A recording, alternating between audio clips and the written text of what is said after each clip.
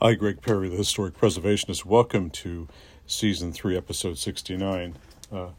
Today I'm going to expound upon some of the stylistic differences of the American cabinet makers, furniture makers. Just a short piece here.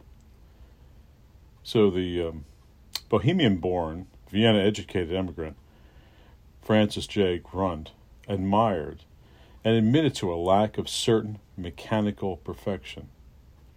In American-made products, especially compared to those made in England, where a greater division of labor and long-followed practice in a narrow, circumscribed trade exists, assured of refinement in handwork.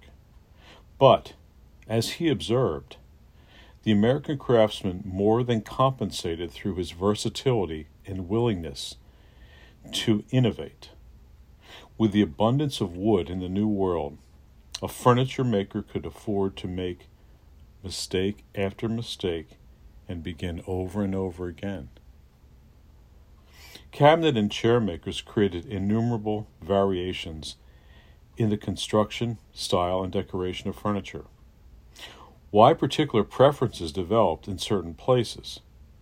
The stylized shell carving in all its glorious whimsy and frivolity seemed here could only be found in Connecticut, or later expounded into a different style shell in Newport.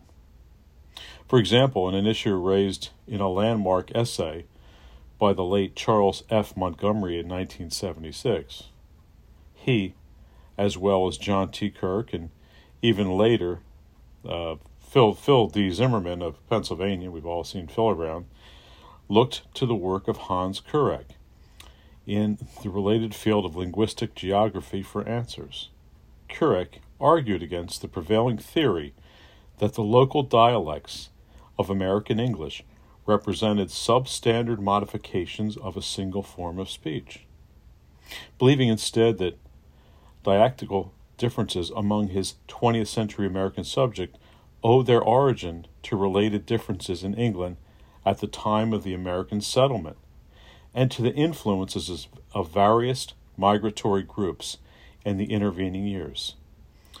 So, the same almost certainly held true for furniture and furniture makers, and can still be seen in American preferences today in different regions by different groups. Greg Perry, the Historic Preservationist, signing off. Thanks for listening.